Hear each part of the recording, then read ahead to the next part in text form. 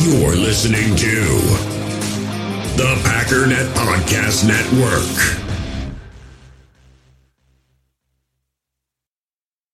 Another day is here, and you're ready for it. What to wear? Check. Breakfast, lunch, and dinner? Check. Planning for what's next and how to save for it? That's where Bank of America can help. For your financial to-dos, Bank of America has experts ready to help get you closer to your goals. Get started at one of our local financial centers or 24/7 in our mobile banking app. Find a location near you at bankofamerica.com/talktous. What would you like the power to do? Mobile banking requires downloading the app and is only available for select devices. Message and data rates may apply. Bank of America N.A., member FDIC.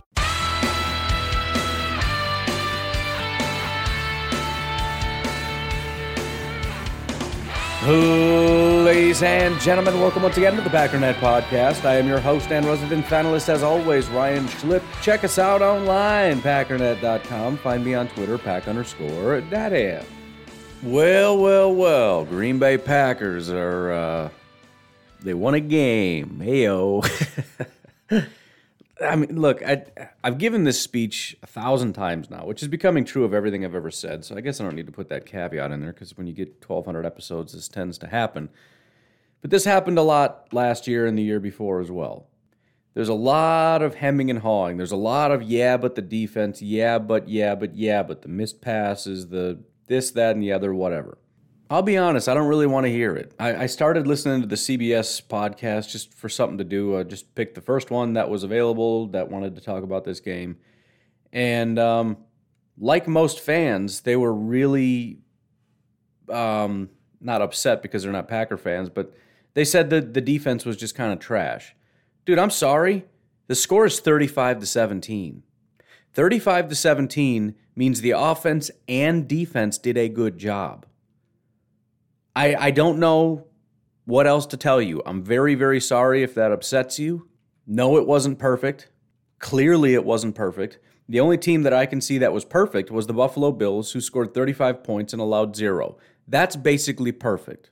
Although, granted, 35 points, that's what we got, and our offense sputtered quite a bit. So apparently 35 points isn't good. So it should have been like 45, 50 something. I guess what I'm trying to say is, why are we expecting perfection at this point? I mean, I feel like before the game, if I would have said it's not a perfect game, but we beat them 35-17, everybody'd be happy. We beat them 35-17. It wasn't perfect, but it was pretty freaking good. And for the most part, people are like, well, it wasn't perfect. At what point did we switch from let's get back on track, let's get a win at home, all these things, to this better be a perfect game or I'm out? I'm not saying we can't critique a couple things moving forward, but within minutes and hours of basically blowing out the Lions at home after the embarrassing loss in week 1, quite a few people are ready to criticize and say we're never going to beat X, Y, and Z and all that kind of stuff. And I guess, and I said this last night when I did my stream, can we give ourselves a day? Can we give ourselves one day to look at this and say it was a good effort? Because it was. And like I said last night, too, it's, look at Indianapolis and L.A., right? 27-24 is the score in that game. How many people right now are saying L.A. is trash? Maybe some. But here's the bigger thing. Indianapolis, who lost their quarterback, scored 24 points. How do you go about scoring 24 points, you think? This is the thing that always annoys me, and I think Packer fans are just extra sensitive about defense. Anytime anybody gets a first down, this defense is trash. If anybody gets a touchdown, this team is trash. Dude, everybody gets touchdowns. It happens to everybody. And how do you get a touchdown? You have sustained success down the field. Multiple first downs, another one, and another one. You're able to run the ball. You're able to pass the ball. Your corners that you love are giving up passes. This defensive line that you either love or you hate or whatever, talking about L.A., they're getting run over. And in the case of Indianapolis, again, who lost their quarterback in this game, supposedly number 1 defense in football, 3 times they were able to march all the way down the field, get touchdowns, and then add another field goal on top of it, and they nearly lost. How about the Cleveland Browns? You're trying to make a case that you're a really good team. The Houston Texans, who are supposedly supposed to be one of the worst in football, scored 3 touchdowns. 3 times, again, this terrible team marched all the way down the field and scored touchdowns. Yeah, you beat them by 10, but so what? You're never going to go anywhere. The Bears defense, I said the Bears defense looked good, but apparently Cincinnati was able to drive down the field, score 17 points. Apparently the Bears defense is rubbish. Washington's pretty proud of their defense. The Giants scored 29. That's 12 more than we allowed, by the way. New England should be pretty proud. They only allowed 6, but here's the thing. New England won 25-6. That's basically the exact same margin that we won by. Everybody else is going to say New England blew out the Jets, but is anybody going to give the Packers credit? Apparently not. We got to stop, man. Here's ultimately what I think. I think to start this game, some things were kind of working. Had a little bit of rhythm, had a little bit of run-the-ball ability. I thought Aaron Rodgers was terrible. This is one of the arguments they had on CBS is one of the guys on there was raving about Rodgers, and the other two guys are like, he kind of didn't look super great in the first half. I mean, they were losing to the Lions. And he rolls out a stat, something to the effect of like 8 of 10 for 75 yards. Yeah, but those were all little dink and dunk passes. He couldn't complete anything down the field. There was an interception that was dropped. It was bad. I remember at halftime saying things seem to be working, but Aaron Rodgers is broken. And when the defense finally did get a stop, Aaron Rodgers did nothing. And it was concerning because, I mean, it doesn't matter if everything else is working, even the defense. If Rodgers isn't playing any better than he was last time, it's going to be a real long day. But at some point, I don't know exactly when it was, I do know exactly when it was. It was when he completed that pass to Devontae. Something seemed to click. Aaron Rodgers seemed more confident in the pocket, confident in his reads. His throws are a lot more crisp. There was still a little bit of iffiness. I mean, he couldn't hit MVS to save his life. There were 2 touchdowns left on the field because MVS just killed the guy. It was wide open, would have run, just walked into the end zone. Rodgers missed him twice. So he's not perfect. Still, it's a little bit closer to 2019 Rodgers, whereas last week was like never seen Rodgers play that bad in my life Rodgers. Hopefully by next week we get 2020 Rodgers. But the point is, something seemed to click at some point. And the same thing happened with a lot of other facets of this game. Like the defense, for example. At some point, something clicked with the defense. And again, 0 points in the second half. I'm sorry. I know the Lions didn't do certain things. Like they fumbled the ball the one time and gave it to the Pack. Okay, fine. I'm sorry, though. If you have a terrible defense, like we saw in the first half, the other team's going to score some points. They didn't run the ball very well, though, right? I mean, how many 20-yard chunks did they get on the ground? Any? 2 entire quarters. How many times did Jared Goff rip off 50-yard passes for touchdowns against Kevin King or Stokes or anybody? Did he do that once or 0 times? Because I think it was 0 times. I get the Lions aren't good, but there is no argument for how bad this defense was in the second half when they give up 0 points. There just is nothing. And so I'm fine critiquing the team when they're bad. I'm not okay with critiquing the team when they're good. So all I'm saying is let's see where we're at here. Let's give it a minute. Let's let it ruminate. Let's let it marinate. Let's see if maybe something's real. I know the Lions suck. So what? How many did they score against the 49ers again? This team that we're supposed to be scared of for some reason. I don't really know why, other than I'm scared of the Packers collapsing, not because the 49ers are good at football necessarily. We'll get to that. Might as well just get to it now because we're here, but that just baffles me. So again, let's talk about the 49ers because this is the team we're supposed to be super scared of. I'm super scared of the Packers not showing up. I really am. No question about it. And I don't want to move on to next week too much, but I don't understand the whole, well, we beat a bad team, but the 49ers are like this dominant, elite, massive force that's unstoppable and we're never going to be able to beat them. Okay, let's talk about it. First of all, they beat the Lions 41-33.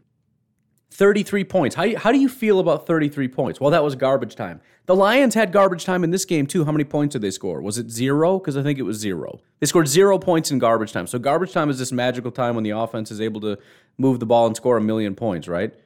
So does that make the Packers' defense even better? See what I mean? Like, there's always excuses that fall in the favor of other teams and never is given to our own team. And this is by our own fans that act this way, and I don't get it. Lions had garbage time in this game. They didn't score any points. So what does that mean for our defense? Apparently nothing. We'll give the 49ers a pass, but we won't give the Packers defense any credit. That's crazy to me. And look, maybe the 49ers will end up being good, but what is it based on exactly? And again, this is one of those weird things where everybody every year pretends the 49ers are good, and I don't really get why. Detroit, 41-33. Is not good. I don't care about garbage time, any of that. You gave up 33 points to Detroit. Almost lost the game, by the way, to Detroit, who almost came back and beat you. Then, and it's like, well, they scored 41 because they have this great offense. Okay, cool. Then Philadelphia Eagles, you won 17-11. Where's that great offense again? Oh, yeah, it doesn't exist. You got 11 against Philly's great. but not so much the other way around. And by the way, almost lost to Philadelphia as well. These are close games. That's 6 points. 1 touchdown and you lost to Philadelphia because you couldn't get to 20. So, I mean, technically they're 2-0, but they've played pretty terrible teams. I mean, I guess we don't know 100% how Philly is, but I'm pretty sure we know that Philadelphia and Detroit are terrible. But again, we got to pretend not only is the 49ers good, but they've got this great defense. Look, here's what happened in 2019. They were 13-3. They had the 8th-ranked defense and the 2nd-ranked offense. 8th-ranked defense. That's fine, right? It's top 10 technically, but it's not even in 2019. It wasn't the most dominant defense in football. It was 8th. Remember, we played the Rams last year. They were number 1. This is 8th. But let's look at every year that isn't 2019 under Kyle Shanahan, this oh-so-elite, freakish, whatever he is. By the way, they lost Robert Saleh, but we'll just pretend that didn't happen too. In 2017, their defense was 25th. In 2018, they were 28th, so one of the worst in football. 2019, again, they were great. 2020, they went back to 17th, so below average again last year. This year, so far, they're 10th, but again, that's against the Lions and the Eagles. So, again, am I worried about the Packers going out to San Francisco and not showing up and getting embarrassed? Of course I am. Am I worried about the 49ers being like the greatest team in football this year? Not so much, no. Not really. I'm not.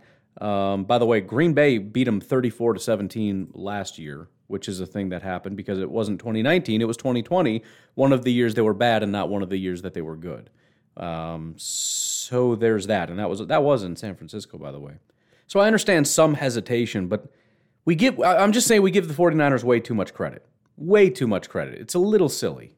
I've got Mr. Negative up this morning talking about how the 49ers are so much better than us, and he mentioned, well, we don't. The reason they're better is because they don't get gouged on the ground like we do. We have Lancaster and Lowry. I did the math. It looks like we gave up 108 yards. 49ers last week gave up 116 yards to the Lions. So similar, but they gave up more. Also, considering the 49ers were up by a lot and it was a lot of garbage time, doesn't that mean they turned to the passing game earlier? So they abandoned the run, but still ended up with more yards on the ground. I'm just reading the numbers, man, and then this past week they gave up 151 yards to the Eagles. Most of that was Jalen Hurts, but still yards given up on the ground. So, I don't know, man. I mean, if you can't be happy about it, I don't really know how to help you, I guess. But again, that's sort of my takeaway. The thing started off slow, and then you started to see it in the second half. Real quickly, we'll rip through a couple stats, and then we'll continue on after the break. Aaron Rodgers ended the game 22 of 27, 255 yards, 9.4 average, 4 touchdowns. That, by the end of the thing, fantastic game. 145.6 passer rating. I mean, it's hard to do much better than that. Again, it started off kind of slow, and most of slow just meant smaller, shorter passes, which, by the way, the reason they're doing that is because the Lions are daring us to do that. The New Orleans Saints gave a game plan, which is not even a new game plan. They were kind of following a template as well, but it's play 2 deep safeties, take away the passing game, at least the deep passing game, force them to run the ball and dump the ball off. That's what we did. And like I said yesterday, you could feel the tension. You could feel Aaron Rodgers want to drive the ball. But fortunately, unlike last week, we just didn't. We just took what was given to us, and the run game was a little bit better. Now, I'm still a little bit upset with the rushing ability. It was good enough, but if a team is basically daring you to run, and they're saying, we're going to play light in the box and see if you can even handle it, we should be taking chunks out of their flesh, I guess. We'll, just complete the... It's what I was thinking. I guess I'll just say it. I don't know why I was thinking that. But we should. We should be ripping chunks off. But at the end of the day, it was good enough. Now, I do think moving forward against not necessarily the elite of the elite, but let's just say better than the Lions, we're going to have to be able to push guys around. Because I think when you get to the 49ers, and especially the Steelers, who have a great front, and at least one, obviously, elite safety in Minkah, they can do a lot of stuff. And if they decide we can play 2 safeties and win, or even we can just do single high and whatever they decide to do, because they trust, let's say, their front, which is unbelievably freaking good, to say we're just going to rush our 4 and we're going to be able to get home and then we're just going to play coverage, we're going to have to be a team that can bully them and push them around a little bit. We're going to have to be. You're going to get a couple of yours, that's fine, but if you don't knock this off, you're going to lose. Needs to be what the Packers respond with. And what we're looking for is for a team to kind of be a little bit more balanced. Sometimes they play this, sometimes they play that based on the situation. But we're still in that zone where teams are saying, we're not going to change. We're going to do one thing because we don't trust that you're good enough. You know, we talk a lot about the offensive line. We talk a lot about Aaron Jones and A.J. Dillon and how much we love these guys. But NFL football teams are telling us, you guys suck. Aaron Jones sucks. Your offensive line sucks, and we're not scared of them. That has to change. And again, it worked today against the Lions, but it needs to be continued sustained success against everybody to be able to just push guys out of the way. Speaking of running backs, Aaron Jones, 17 carries, 67 yards, 3.9 average. Again, not terrible, but that's subpar for Aaron Jones, and it needs to be better than that. He added 1 touchdown. His longest run was 9 yards. Not a lot of big gainers either, which is a little frustrating, especially when you're kind of, as the game rolls on and the defense is supposed to get worn out, take a couple. Again, chunks. I don't know why chunks is on my brain. Aaron Rodgers added 4 carries, 6 yards, 1.5 average. A.J. Dillon, only 5 carries, 18 yards, 3.6. A lot of people down on A.J. Dillon. What I've learned about A.J. Dillon is he's literally a freight train, but he's a lot like a freight train. Takes him a while to get going. And if he has only 4, 5, 6 carries, you're not going to see much from him. We've never seen him have a great game with 5 carries. He's the kind of guy that it takes him a while. He's very Eddie Lacy-like. Eddie Lacy always started slow. He started slow in the season, slow in the game, but you give him a handful of carries, eventually it's like, oh, there's the big one. And then he builds off of that and builds off of that. I thought A.J. Dillon was fine. Again, 3.6 average is basically the same as Aaron Jones. It also still baffles me that whenever A.J. Dillon is on the field, the offensive line can't block. I don't know if the defense just rushes 9 because they know it's a handoff because we're just tipping our hand or what the deal is, but he's constantly getting attacked in the backfield, and I think the best run of the entire night was A.J. Dillon getting about 5 yards on what should have been a 4-yard loss because he got hit the second he touched the ball, broke like half the defense's tackles, and still pulled ahead and ran another, whatever it was, 4 or 5 yards. That was ridiculous. By the way, just snap counts in general, Aaron Jones, 45 snaps to A.J. Dillon's 19 to Kylan Hill's 5. Kylan Hill also kind of jumping the gun a little bit. I thought he looked pretty good. Running the ball, he looked fine. He reminded me of again, kind of an Aaron Jones-y kind of a running back. Kind of slippery, just snakes his way up a couple extra yards. Again, nothing super fantastic, but it was something. Kylan Hill, 2 carries, 8 yards, 4-yard average. Jordan Love, the worst player of the day, 3 carries, -3 yards. Just can the guy. Get rid of him. He's horrible. That's a joke. Obviously, he was kneeling. That's where that came from. Receiving are, let's see, they sort these in weird ways. I don't think I want to use that, but obviously Davante was the man. 9 targets, 8 receptions, 121 yards. No touchdowns, but that's fine. It was Aaron Jones' day. Aaron Jones, speaking of, 6 targets, 6 receptions, 48 yards, 8 yards per route run, or not per route run, per route, and per reception, here we go, and 3 additional receiving touchdowns on top of it. His longest was only 13 yards, but again, Aaron Jones is the reason we won the game. Somebody made that comment on YouTube, and I kind of lashed out because I felt like it was a negative comment, but the reason we won the game is because we needed Aaron Jones to have a big day. We needed to be able to win with that underneath stuff, and we did. We threw the ball to Aaron Jones. We ran the ball with Aaron Jones. And as long as we're able to continue to do that, teams cannot do what they keep doing. Plus, nobody wants to lose that way. You're gassing your own defense. If the other team is able to successfully move the ball down the field by taking 4 or 5 yard chunks, you're in a lot of trouble. And based on how inaccurate Aaron Rodgers has been on a couple of those throws, maybe you want to challenge him, but I doubt any team will ever say, I don't think Rodgers is going to complete. Because if nothing else, he never misses Davante. That's the funny thing. Whenever you see him uncork a ball down the field, look at who the receiver is to see if it's going to be complete. If it's MVS, he probably overthrew it. If it's Davante, you know it's going to be in stride. Snap counts for the wide receivers, Davante Adams 57, MVS 43, Allen Lazard 42, so they're still like 1 or 2A and 2B right there. Randall Cobb only 12 snaps, but the interesting thing about Randall Cobb, and I mentioned last week, maybe I was a week early, how Aaron Rodgers is going to kind of force feed Randall Cobb a little bit. Kind of crazy, the target percentage. He was out there on the field only 12 times. Only 6 times did he run routes, and he was targeted 3 times. 50% of the times he ran routes, he was targeted. That's insanely high. By the way, Randall Cobb kind of doing what we wanted Randall Cobb to do. Not necessarily a high producer, but if he just wants to come in and be Geronimo Allison and catch third down passes, I'm fine with that. We need a clutch play. The play broke down. I need somebody to come open. Guess who it is? It's Randall Cobb converting first down. So, again, it's funny because 12 snaps, 6 routes run, 3 targets, 2 first down receptions, if I'm remembering that properly. Malik Taylor also 3 snaps, 0 routes run, so he's coming in blocking. Equinemius, 6 snaps, only ran routes 1 time and was targeted on that one play and didn't go anywhere. I don't know why I didn't finish these statistics. Tunyon, 3 targets, 3 receptions, 52 yards, and a touchdown. I thought he had a really good day. Again, Tunyon I still think is a very up-and-down guy. Sometimes he shows up and sometimes he doesn't, but I really liked what he was doing. You saw his versatility a little bit more. It wasn't just like in the past when he was just schemed open a lot, because I personally have a hard time caring about that. It's like anybody can get schemed open. Anybody can run a route and be like, oh, dude, there's nobody here. That's crazy. Thanks, Matt.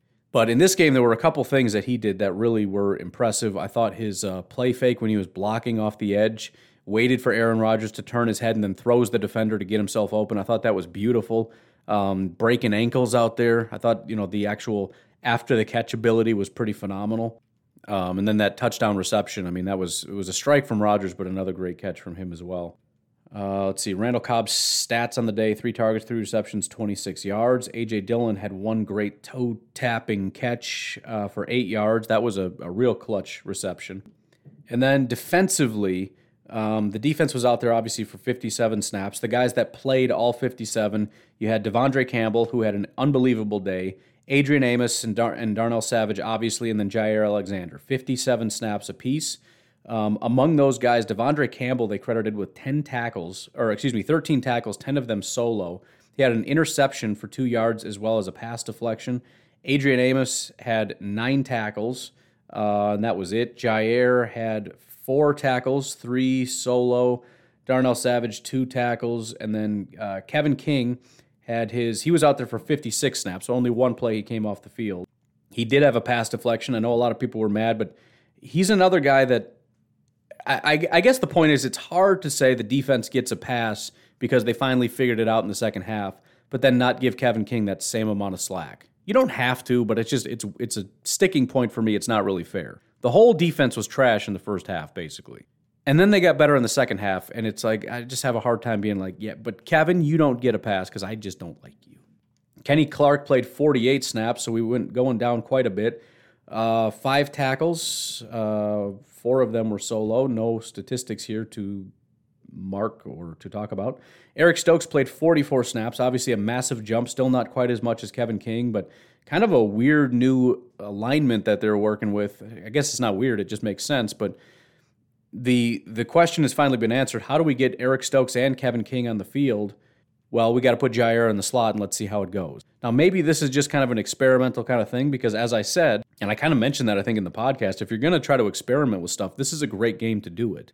The thing is, though, they're not going to keep. I can't imagine they're going to keep Jair in the slot when most premier players are on the boundary. If you want to have Jair follow guys in the slot or play against guys who have really good slot wide receivers, to at the very least as good as any guy they have in the boundary, fine. But he doesn't stay in the slot. There's no way in the world we're going up against these subpar slot receivers, putting Jair in the slot and leaving King and Stokes on the boundary with the top 2 receivers. They can't do that. They just can't. So I like the experiment. That's great. Stokes, by the way, credited with 1 tackle but 2 pass deflections. It was a dispute about how many pass deflections he had.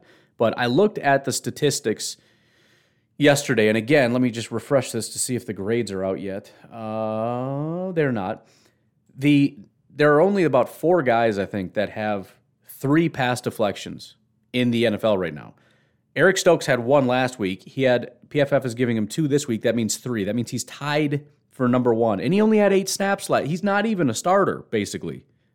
He's played 1 game, I guess, essentially. If you add 8 to this, they're right at about full-time snaps. So he's played basically 1 game and is leading the NFL in pass breakups. So that's not a bad thing for the rookie. Chris Barnes played 25 snaps, so obviously Devondre Campbell is the top guy, and you can see why. He had phenomenal game. I'm hoping he can keep that up again. I know it's just the Lions, but at the same time, that they have TJ Hockenson is not. When we talk about the Lions as being garbage, Hockenson is clearly not one of those garbage players. By the way, the offensive line is not that bad. They're not premier, but it's a competent offensive line to be sure. Better than a lot of other ones out there. Jared Goff is not a garbage quarterback. He's not a premier quarterback, but he's not garbage. We talk about the Lions as though they're like the Texans, where they just have literally nothing. No offensive line. No, although they have, do they have wide receivers? I think they have one, right? I don't know. It doesn't matter, but Jonathan Garvin had 13 snaps coming in and spelling our edge rushers. TJ Slaton played 6. A lot of people are really mad about that. I can't be mad because I don't know TJ Slaton is a good football player. I get it. I get that people want something better along the defensive line, but we don't know TJ Slaton is better. We don't know if he's even good at football. I have no idea. Oren Burks played 2 snaps. Henry Black played 2 snaps. I'm thinking Henry Black is the guy that I was thinking of. Is he number 39? Because that was pathetic. That unbelievably horrible missed tackle by somebody that I didn't recognize the number, who then stayed out, I think, the next play, and I didn't see him again. So that would be the 2 snaps. But, oh, my goodness, that was about as bad as I've ever seen. But anyways, I'm going to go ahead and take a break right here. We'll come back on the other side. Got a couple other things to look at. Maybe they'll sneak in these PFF grades so we can kind of get a little bit of a peek. We'll save a lot of that for tomorrow, but I obviously want to see that quite badly. But anyways, if you want to support the podcast, patreon.com/pack_daddy. You can support this very podcast for as little as $1 a month. That's it, man. And as I said, if every single one of you got together and like, you know what, this guy's driving me nuts. Let's all just give him $1 a month. We can do $1. Let's just do it. And then he has to stop because he's not asking anybody because we all signed up already. No point in even bringing it up. Then it's like ad-free, at least my one ad. The rest of them are going to stay. But here's the best part. I don't have to go to work tomorrow. Just get together today, all of you. I know you guys all hang out. Just get together as a group, and if one guy's like really on hard times, like I'm going through some stuff, maybe somebody else just does $2. Just cover it, right? And then everybody that listens, which right now I think we're sitting at about $26,000 a month, $1 a month. If 25% of you follow through, I'm not going to work tomorrow. If 100% of you follow through, I will be on the beach tomorrow, literally tomorrow. Not kidding. I can make those proclamations because it'll never happen, but legitimately, I would just go to my wife and say, we have to go to Florida right now. And if you don't want to come, I understand. I have to go. This is something I have to do. I have to bring a folding table and a chair and a cheese hat and a swimsuit, and I have to go to the beach, and I have to record a podcast. And then if you want me to come home, I'll just jump on the next flight and I'll come home. But I'd rather not, if you wouldn't mind meeting me out there at some point. That'd be great. Oh, but we dream. Anyways, we'll take a break, and we'll be right back. We all have smartphones, and we all know they're pretty amazing, but they also can be amazingly distracting, especially when we're around other people. So US Cellular wants us to reset our relationship with our phones by putting down our phones for $5. That's right, a company that sells phones wants us to put down our phones. And to see what we find, learn more at uscellular.com/built-for-us. In the hobby, it's not easy being a fan of ripping packs or repacks. We get all hyped up thinking we're going to get some high-value Jordan Love card, but with zero transparency on available cards and hit rates, it's all just a shot in the dark. Until now, introducing slab packs from arenaclub.com, the only repack that provides real value, a complete view on all possible cards, and clear hit rates for each one. Now when I buy slab packs on Arena Club, it finally feels like I know what I'm getting. And honestly, the best thing for me and my son is the fact that we're kind of novices into this. When I walk into a card shop with my son, and a card says it costs $40, kind of just taking his word for it that that's a good value. So I appreciate the transparency on grading, as well as just getting excited about seeing what you could potentially get. Right now, you can get 10% off your first purchase by going to arenaclub.com/packdaddy. Wow, that's crazy offer. 10% off a $400 slab pack. That's $40 right there. Anyways, that's arenaclub.com/packdaddy for 10% off your first purchase.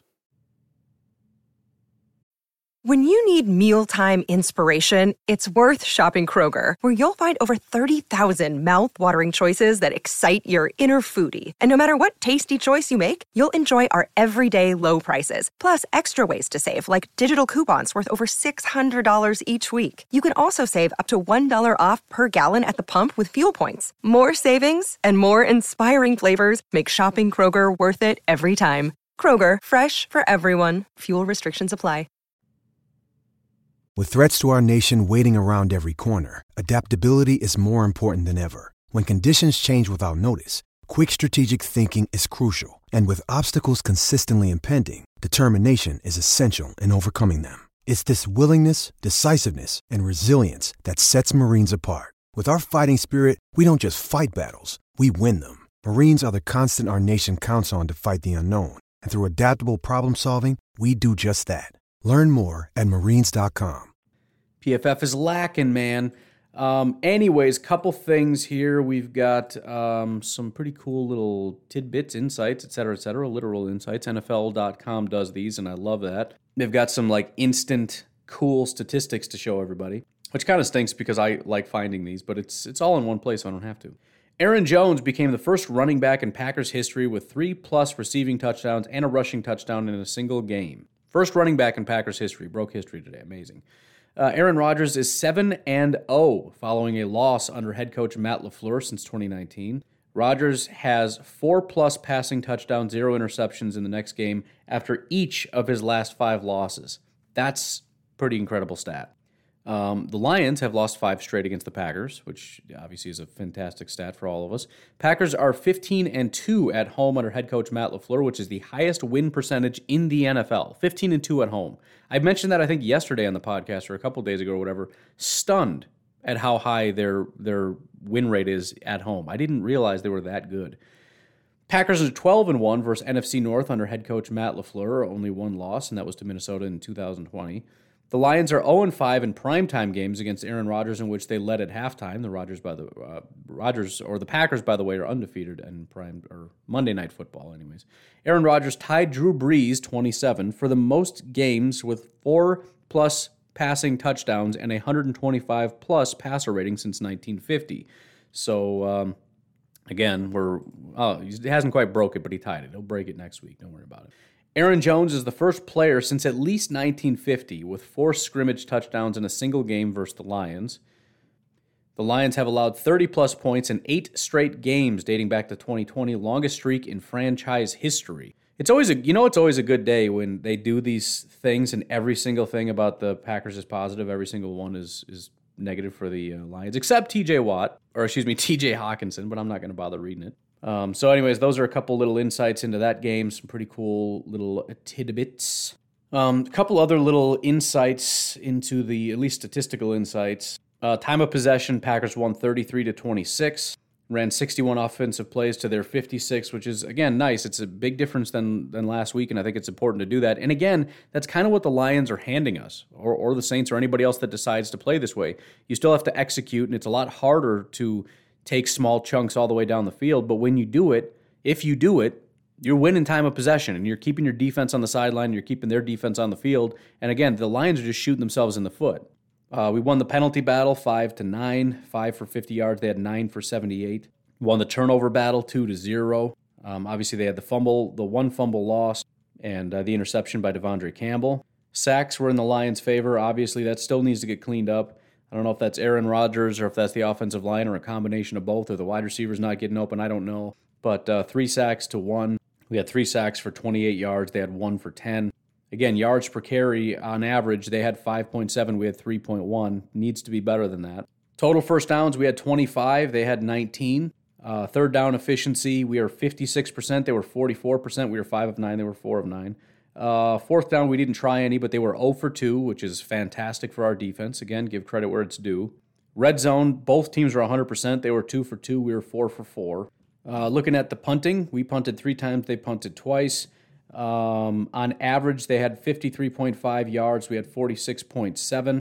I thought Bojorquez did a pretty good job. He did have one kind of ugly punt, but the other ones were so perfect. It was pretty incredible. Not just distance-wise, but, I mean, just smoking it right, like he hit the 5 like every time. It was pretty incredible. Kick returns, each had 2. They had 54 total yards. We had 60. Pretty incredible that we actually won that battle, especially considering one of their returns was a pretty big return, but we had 2 of them, so there. Their longest was 33 yards. We had the 41-yarder. One of those was, I think, called back on a penalty, but still, very good job by Kylan Hill. PFF, again, they don't have all their stuff done, but they did put together a nice little package for us. He did have 2 big-time throws in the game as turnover-worthy plays. They put it 3%, which I don't like that they use one as a whole number and one as a percentage, but whatever. Doesn't give me an idea of which was which or which one was better. But they wrote, every time Aaron Rodgers struggles in a game, he rebounds with a monster statistical performance in the next, and this game was no different. His stats may be inflated as one of his 4 touchdowns was a tap pass to the running back on jet motion, but Rodgers had a couple of exceptional big-time throws and finished the game with 9.4 yards per attempt. The 3% turnover-worthy play thing is not great, but I don't know if that's like 1 pass or 2 passes or what exactly that is. We know at least one for sure. That was a dropped interception, but for the most part, seemed fairly clean from what I can see. Davante Adams, they had him at 3.9 yards per route run, which is quite incredible. That's not per reception. That's every time he ran a route, he's getting about 4 yards. That's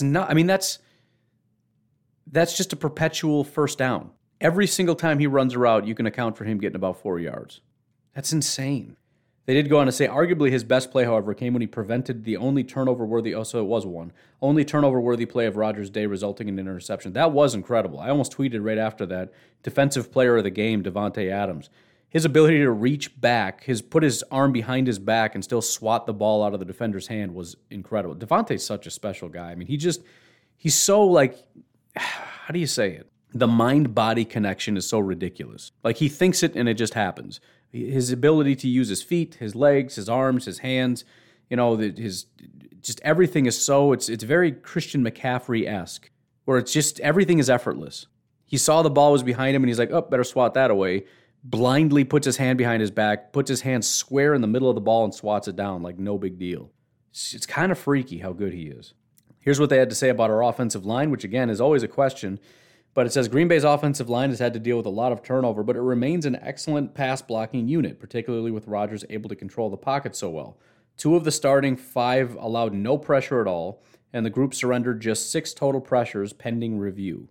So 3 of those turned into sacks, which makes it seem more than what it is because it's 50% of it, but still, that ain't bad. 6 pressures. They had, 10 or so last week, so an improvement.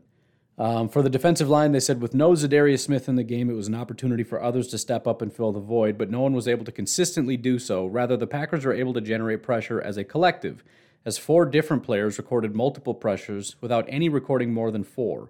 Rashawn Gary led the team in pressure, pending review, winning on 19.2% of his pass rush reps. Again, there's some people who are mad about it, saying, well, it's not good enough, I want sacks. It's hard, again, to not look at it on an individual level. I saw many times where Rashawn Gary was right there, and the ball came out in 2 seconds. There's only so much a guy can do. If the ball is going to consistently come out early because our guys can't cover for like 1.5 seconds, Rashawn Gary's never going to get a sack. And it's not only his fault, but again, 20% of the time he's winning. That's solid. I don't know what his pressure rate is because that's his win rate. But last week his win rate and his pressure rate were basically identical because every time he beat the guy, he got some form of pressure. But so far on 2 different weeks, he's winning consistently against the guy across from him. They're not converting for one of 2 reasons. And again, it's the same 2 reasons every time. I mean, listen, let's just think about it logically. If you're getting a pressure, you're right there. So why isn't he tackling him? Have you ever seen him get to the quarterback and just miss a tackle? Because I have not. Like, he just dives at him and he's got him squared up and he's just standing there like a sitting duck and he hits him head on, but the quarterback just doesn't move because it was a weak tackle and Rashawn just falls to the ground like, oh, I tried. That's never happened. So what is the reason? There's only 2 reasons. Number 1, the ball comes out. Number 2, he's able to run the other direction because there's no help on the other side. So I get stomping our feet and saying, well, it's not good enough. Pressure isn't good enough. I need sacks. All right, fine. But it's not Rashawn's fault. You want sacks, our guys have to cover for a couple seconds. When Aaron Rodgers gets sacked, it's because he's holding the ball for 4 seconds or longer, and there's nobody there, and then here comes the line. If the quarterback ever held the ball for 4 or 5 seconds, you'd start to see pressure. Well, not all the time. Sometimes he does, but every single time we get pressure, nobody's covering. And if there is, there's a wide open hole to the other side. And that's the other problem, again, with what I said, where this feels a little bit more Dom Capers-y. And Pettine was a little bit more concerned about this. We don't want to let him escape the pocket, so we got to slowly compress it, which means less overall pressures because we're not just playing wild and crazy. And Rashawn is playing a lot like Clay Matthews, where sometimes he just rips around and he does beat the guy, but now the quarterback can step up in the pocket and rush to the side and run for 42 yards. Why is he able to do that? Because the defensive tackles are not pushing the pocket with Rashawn. There's no linebackers there. There's no defensive tackles there. And so you can't have it both ways. It's a double-edged sword. Either we let him run free and hope that the quarterback doesn't have anywhere to run to, or we say you got to kind of stay in your lane. And by the way, that's what Rashawn started doing at the end. He stopped trying to run around the guy and he ran right through him. And it looked like every single play down the stretch, he grabbed the tackle by the throat and pushed him right back into Jared Goff. And maybe that just needs to be the thing because it's hard to run around that. It's also hard to tackle the quarterback when you got a giant 300-pound man in front of you. But at least it's a pressure. You're probably not going to get a sack doing that. But you get the quarterback off his spot and he's got nowhere to run to. So, yeah, they got to figure out a way to get the quarterback down. But if he's still generating that amount of pressure, for me, it's everybody else needs to step up. The quarterback needs to not have a spot to go in 1.25 seconds. And there needs to be no wide open field on the other side to run away and be like, well, somebody coming on that side. I better run with 40 yards of green grass in front of me and maybe go pick up some yards. They were talking about the linebackers. Devondre Campbell, 56 snaps on defense, more than double the rest of their linebackers combined. The Packers led the league in dime, 6 defensive backs, personnel rate last season, but didn't run a single snap of it in this preseason. Who cares about preseason? Against Detroit, they broke it out again, they said, running with 6 defensive backs on 33.9% of their snaps, which left Campbell to man the middle of the field. He made 10 tackles and 5 defensive stops. So, again, they're still trying to figure out what best to do, which stinks because it's like, I hate to be experimenting at this point, but we don't know who our corners are. We're still trying to iron out which linebackers play what. We still don't know if we're going to be playing dime, nickel, base, whatever. We're throwing a lot of stuff at the wall to see what sticks, and hopefully some things start to stick. Now, as many of you pointed out, one of the most disappointing things to hear through this whole thing yesterday was the fact that Matt LaFleur had to tell our defensive coordinator that he has to bring extra pressure because this is unacceptable. This is the same thing that happened with Pettine last year, and is the reason I said he needed to be fired. As scared as I am of firing Pettine and having a worse defense, which we may have at this point, you cannot have your head coach having to tell your defense what to do, your defensive coordinator what to do during game day. He's got his own responsibilities. He cannot also be the defensive coordinator, especially on something so obvious. It's not like it's some kind of deep concept that he's like, why don't we run this crazy thing, the annexation of Puerto Rico or whatever. No, it's, hey, how about you bring an extra guy, dummy, because we're not getting any pressure. And by the way, as soon as that happened, that's when the defense started to wake up. But again, it's why does Matt LaFleur have to tell you that? Every single one of us was watching the game screaming it. Stop rushing 3. Stop rushing 4. They're not getting home. Bring an extra guy. I know you're scared about, well, then we're losing a guy on the back end. So what? You can have 15 guys out there. If you're going to give him 10 seconds to throw the ball, he's going to find somebody anyways. You have to have pressure. It is not negotiable. Anyways, the final note on the secondary. First-round pick Eric Stokes again looked impressive and would be pushing to start over King if the team wasn't using them both extensively already. Stokes was targeted 4 times, allowing just 1 5-yard catch. A touchdown that came on a busted coverage in the end zone due to miscommunication with Kevin King. And again, I don't know 100% that was Stokes. As a half-Mexican lawyer pointed out when I talked to him, he believes it was Stokes because he saw Stokes turn around and freak out. But it's also possible that he ran after his guy, saw Kevin King covering him, and was like, what are you doing? And then realized there's a guy that's open on the other side and turned around and booked it. There's one of 2 things that happens. Either you follow your guy or you stay in your area. It probably was Stokes, but I don't know. And maybe the coach has already addressed it and said that it was Stokes' fault. But the other thing that I talked about yesterday is it's not even that bad of a thing. If you look at his statistics and say, this is him, this 1 reception for a touchdown was him he didn't lose. He made a mental error. That's kind of awesome. I mean, you don't want that to continue, but if we just chalk it up to he's a rookie doing rookie stuff and made a simple error, but every single time he actually did what he was supposed to do and locked into a guy, he didn't lose. That's not a bad thing. By the way, they do have 23% they were in base, 43% they were in nickel, and 34% they were in dime. So primarily nickel, then it would be dime, and then it would be base. That's what they did against I wonder if they have for last week. Doesn't look like they put it for last week, so I don't exactly know, but interesting enough. Still no PFF grade, so we're going to call it. Be sure to follow me on Twitter because I'm going to be blasting out a ton of information on there. But Packers won, man. Feel happy. You don't have to start stressing about 49ers.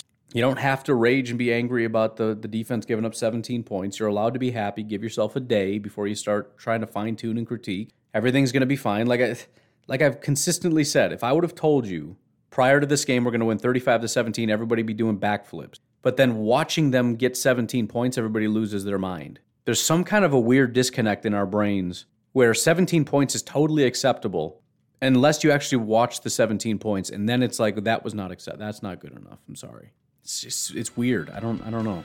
But anyways, you guys have a great day. I will talk to you tomorrow. Have a good one. Bye-bye.